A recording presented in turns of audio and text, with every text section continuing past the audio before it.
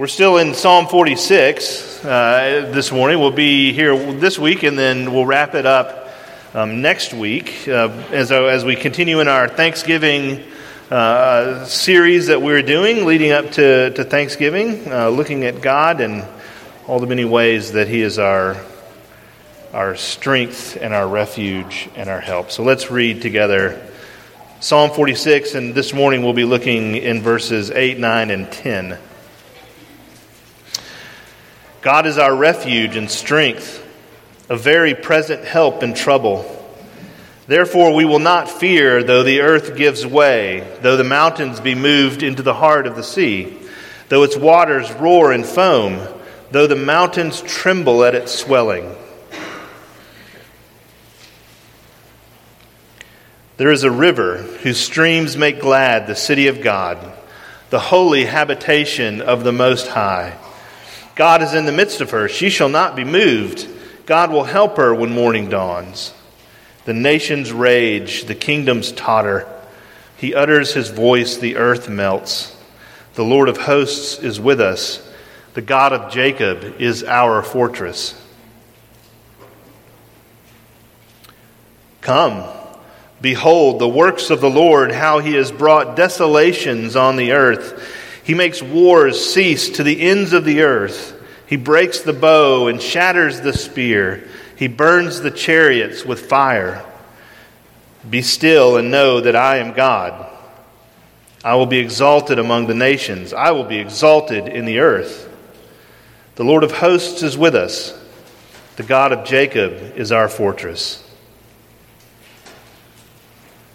Amen. Let's pray together. Oh, make your word a swift word, passing from the ear to the heart, from the heart to the lip in conversation, that as the rain returns not empty, so neither may your word, but accomplish that for which it is given. Amen. Well, there's several places in the Old Testament where we could turn and find a story in which God is there in power defending his people. More than several. There are many, but one of them is found in 2 Kings chapter 6.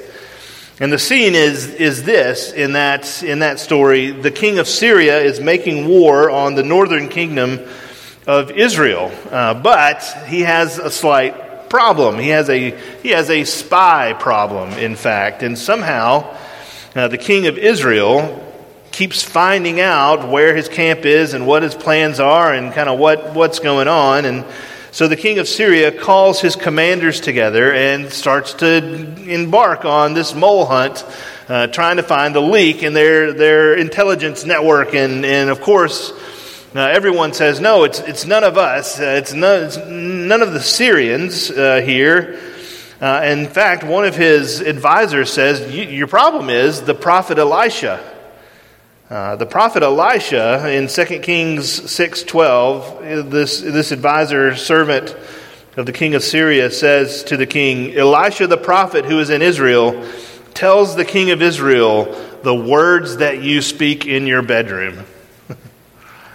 And so the king of Syria sets out after Elisha with his whole army, and they're encamped around the city of Dothan, not Alabama, encamped around the city of Dothan, which is only about 10 miles from the capital of the northern kingdom, which is Samaria. And so the servant of Elisha wakes up to the hustle and bustle of the people of Dothan, looking out over the city walls and seeing this vast army that has now surrounded them. And all of this to capture one man and remove him from the battlefield, Elisha. And the servant runs in to wake Elisha and tell him of the trouble that they're surely in. And picking up in 2 Kings chapter 6, verse 15, it says, when the servant of the man of God, that's Elisha, rose early in the morning and went out, behold, an army with horses and chariots was all around the city. And the servant said, alas, my master, what shall we do? He said, do not be afraid, for those who are with us are far more than those who are with them. Then Elisha prayed and said, O Lord, please open his eyes that he may see. So the Lord opened the eyes of the young man, and he saw, and behold, the mountain was full of horses and chariots of fire all around Elisha. So we think about Psalm 46, and we think about even the hymn, Mighty Fortress, that Luther wrote based on the psalm. There's that one stanza that says, "Did we in our own strength confide, our striving would be losing. Were not the right man on our side, a man of God's own choosing. Dost ask who that may be? Christ Jesus it is he. Lord Sabaoth his name, from age to age the same. And he shall win the battle." Here's the thing about stories like that in the Old Testament that we struggle with and stumble over, and I know I do. We think that that's a different God than the one that we currently serve.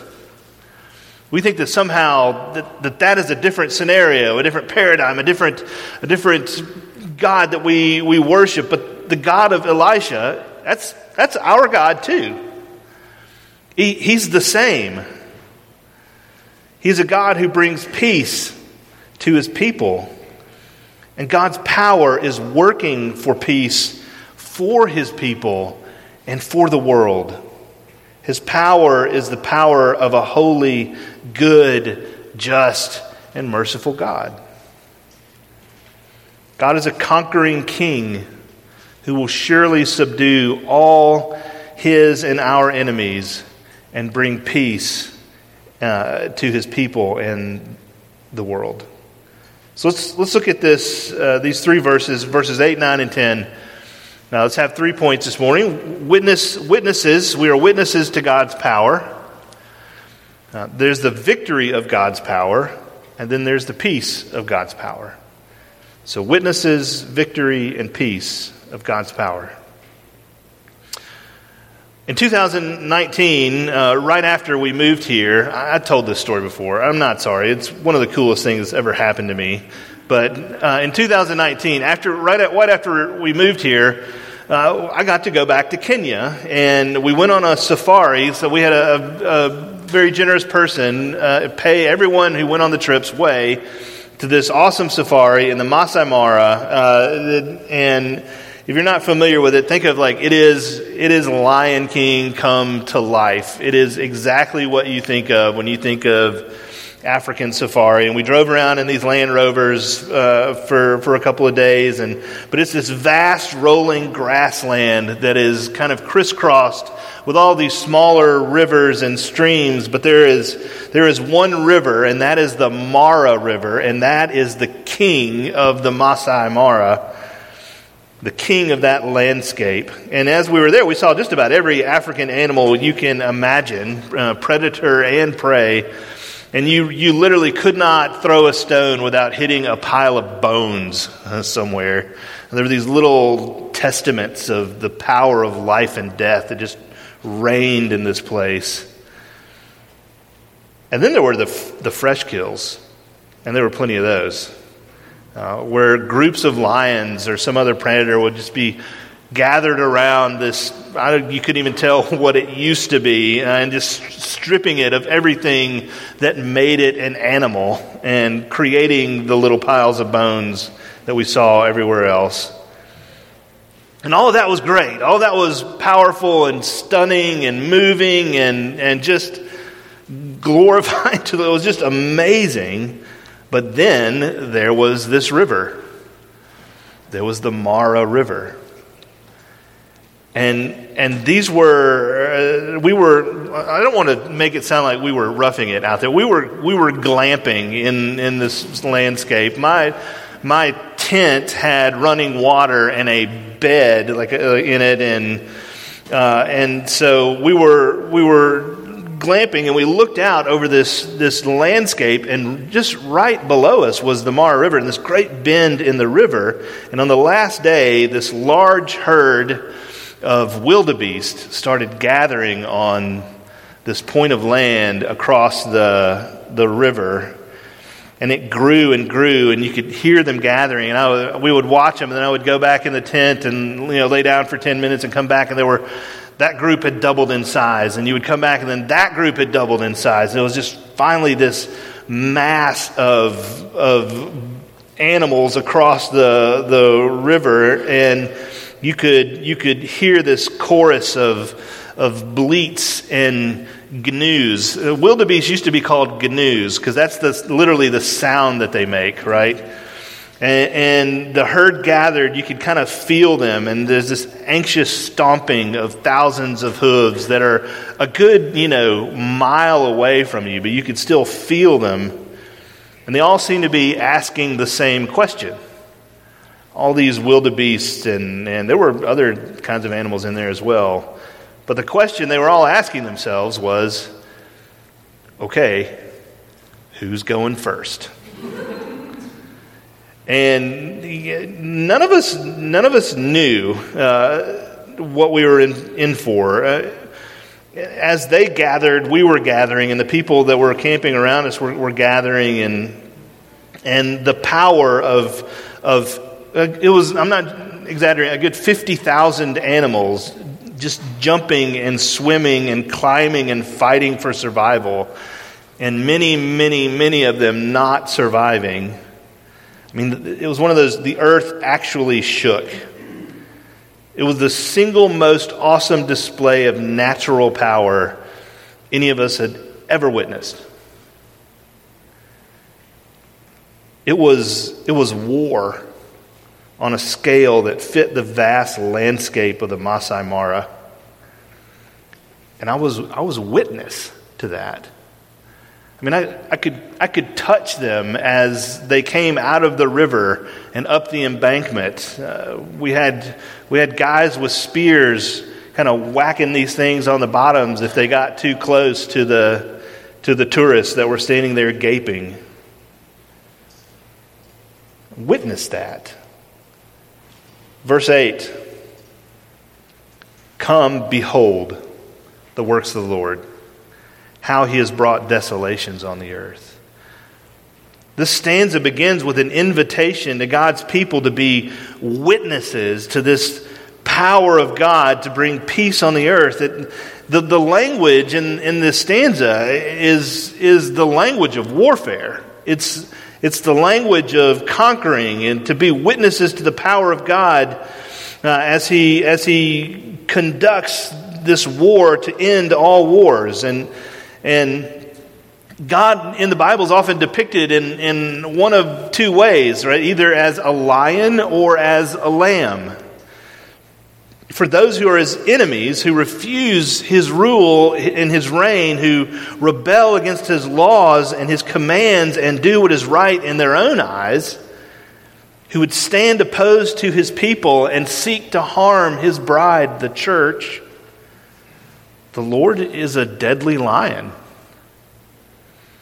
He reserves the tooth and claw of his wrath for his enemies. Psalm 2, verses 1 and 4, I was reminded of. It says, "Why do the nations rage and the peoples plot in vain?" Verse 4, "He who sits in heaven laughs. The Lord holds them in derision." For them, peace comes through their utter defeat and destruction. The judgment day is hard for us to grasp. It makes us uncomfortable. We don't understand it. It's a fearful thing for everybody, and so it should be. Right? That's the God that we serve. He's so much bigger and other than us. But as I think about that day and what that means for creation and for those who stand on that day, when we are there in that moment, and we will be really there in that moment, when that happens, there's a couple of things that we will not be saying. And one of them is, that doesn't seem fair. We're not going to say that. When that day happens, the fairness and the justice of God will be revealed to be more perfect than we can possibly imagine. We won't be saying, that seems harsh.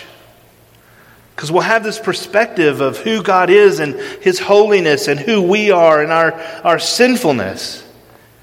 And those of us who have been bought by the blood of Christ, whose sin has been covered by the righteousness of Christ, what will we do?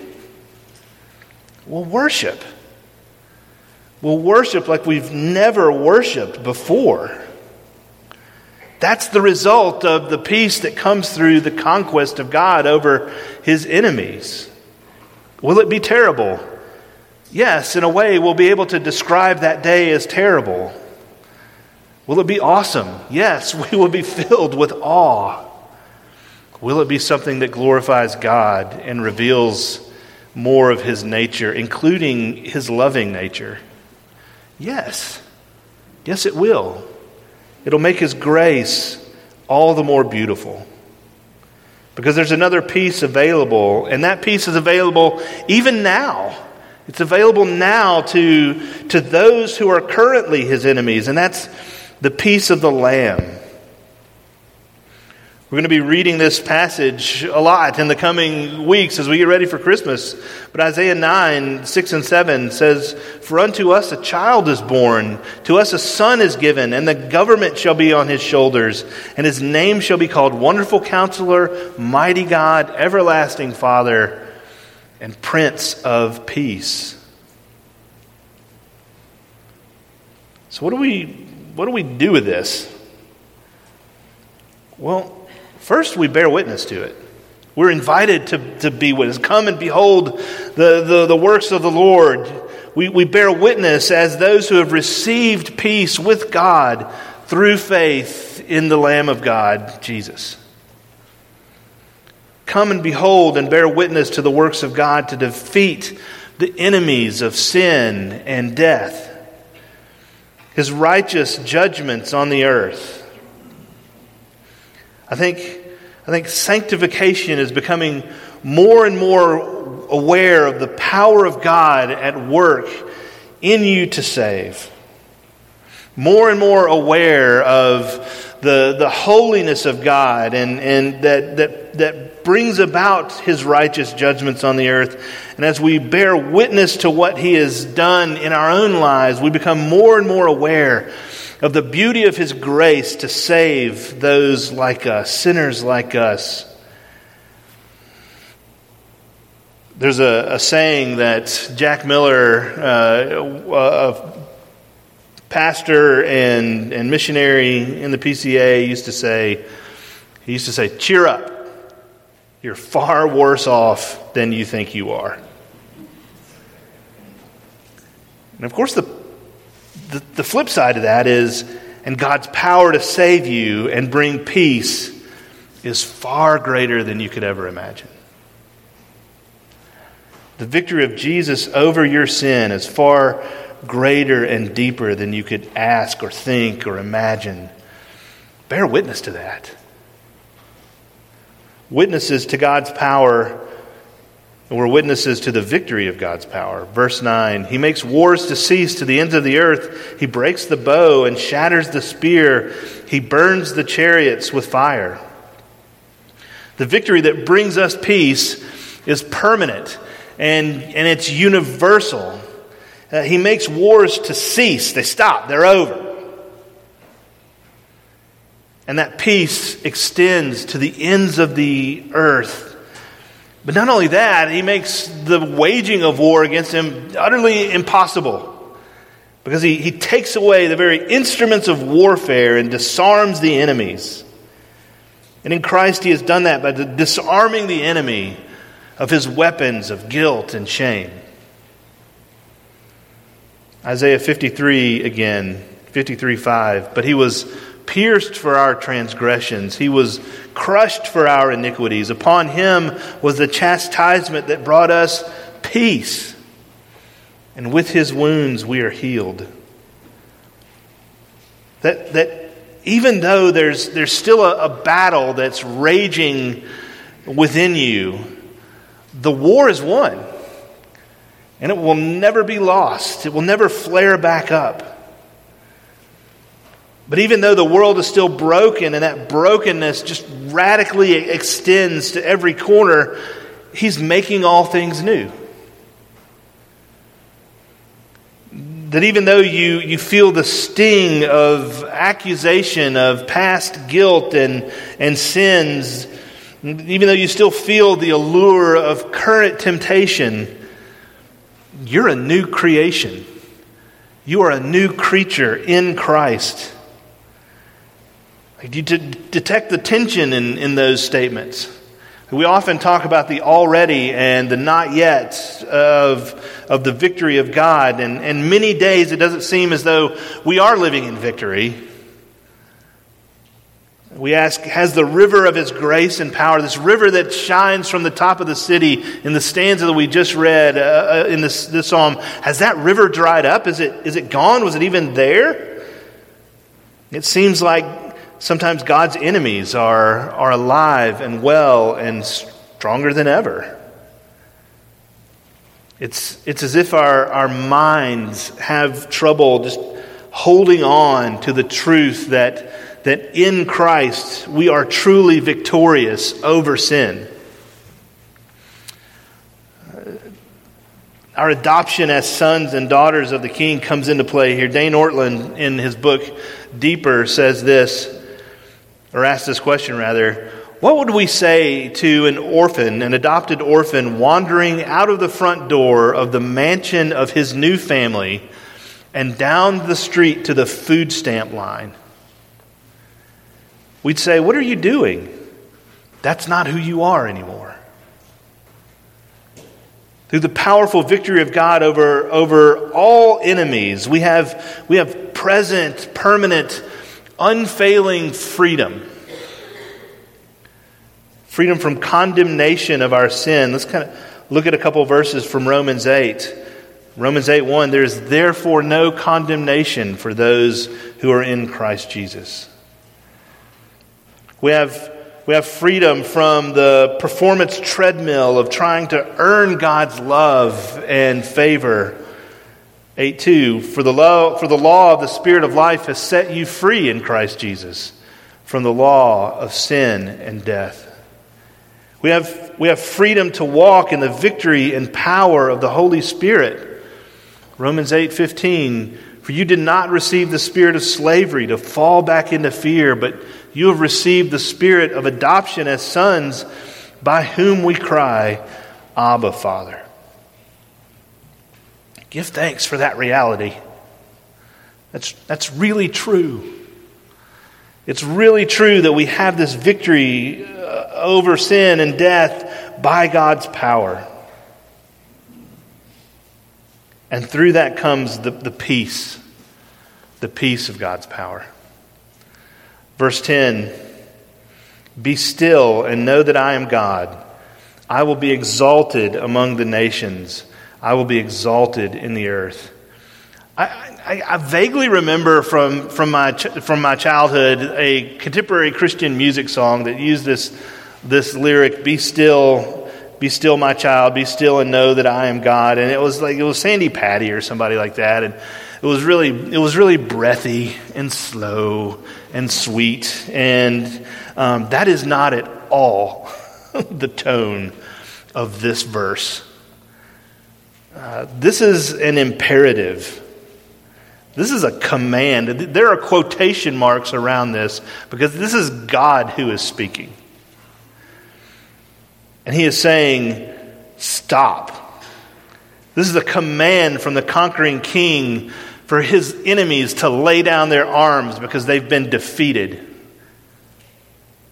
It's like Jesus when He was in the boat and the storm was raging and the disciples woke Him up and said, we're going to die if you don't do something. And Jesus said, peace, be still. And the waters were still. God is addressing not only His people, but all the nations. There was a Roman medal that was found from the time of Vespasian in antiquity, and depicts the goddess of peace on it, and she's holding two things. In one hand, she's holding an olive branch, and in another hand, she's holding a torch. And with the torch, she is burning up all the arms and armor and weapons of war. And the message is clear that That you can either have the negotiated peace of the olive branch, or you can have the conquering peace of the fire. One day, every knee will bow, and every rebel will cease struggling against God. You have the message of peace. As God's people, we have the message of peace.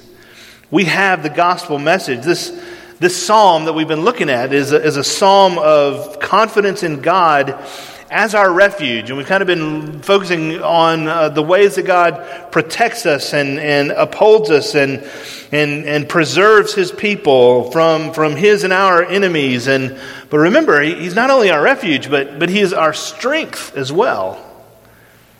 That His love and our security is a resource of confidence that we have as we pursue the mission that we've been called to, that we have the wonderful news that peace with God is possible through faith in Jesus Christ. And we can share the message that we live in this new creation reality, that by being united to Christ through faith, we have peace with God. And by His strength, we will win the battle over the world and the flesh and the devil. And so, here's our challenge. Our challenge is to share that message. Our challenge is to proclaim that message, to declare it, to declare the grace of the Lord Jesus Christ. And that means daily finding peace with God through the peace that has been secured for you by Jesus. There's a wonderful tool and help that we've been given by Jesus. And that's the sacraments. The sacrament of the Lord's Supper, especially when in some of the other churches that I've attended and been at, most of them celebrated the Lord's Supper once a month, which is fine. I'm not saying there's one definitive right way to or wrong way to do it, but I appreciate the way we do it, and I'm going to tell you why in a minute. But we celebrated it once a month, which was fine and nice and kind of normal. And then in another church that I was at, we celebrated it once a quarter. So about 6 times a year we got to have the Lord's Supper. But I love that we do it each and every week, because each and every week there's an opportunity here to receive and renew and be reminded of the peace that is ours through participating in the sacrament together. And we do it each and every week. And so you can anticipate each and every week coming to this moment in our worship service where we come forward and receive this blessing of the sacrament that has been given to us. But what would it be like if we, throughout the week, begin to think about that? Begin to meditate on this moment. Begin to look forward to and plan our schedules around participating in this moment each week, in which we get to come and partake of this wonderful blessing which points us to the gospel of grace that is true in our lives, but also acts as a seal within us, confirming the fact that God is our refuge. He is our strength. He is our help in time of trouble. And here it is laid out for us in reenactment through the Lord's Supper.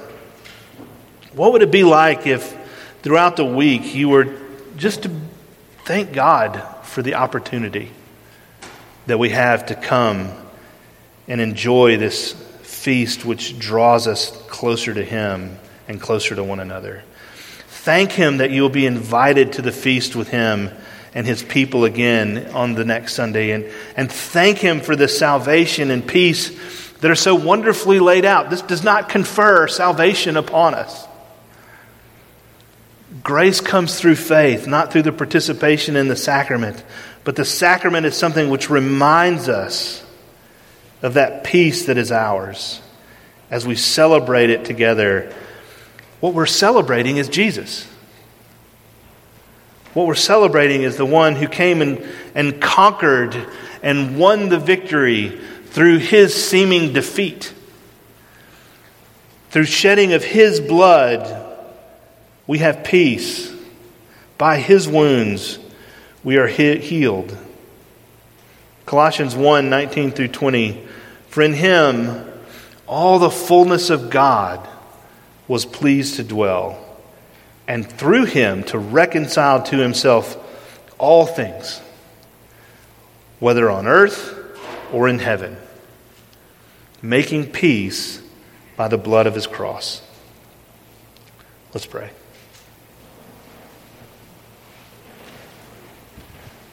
Heavenly Father, it is by that cross that we are able to stand now in your presence as your sinful people, cleansed, healed, victorious, all because of what Jesus has accomplished for us.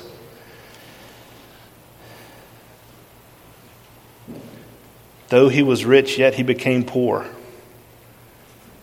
That you made him who knew no sin to become sin for us, so that in him we might become the righteousness of God. That all we like sheep have gone astray, each one turning to his own way, but the Lord has laid on him the iniquity of us all. Lord, thank you for that good reminder that we now get to enjoy. Feed us on that truth using these things, this bread and this wine. We pray that you'd be glorified. In Jesus' name, amen.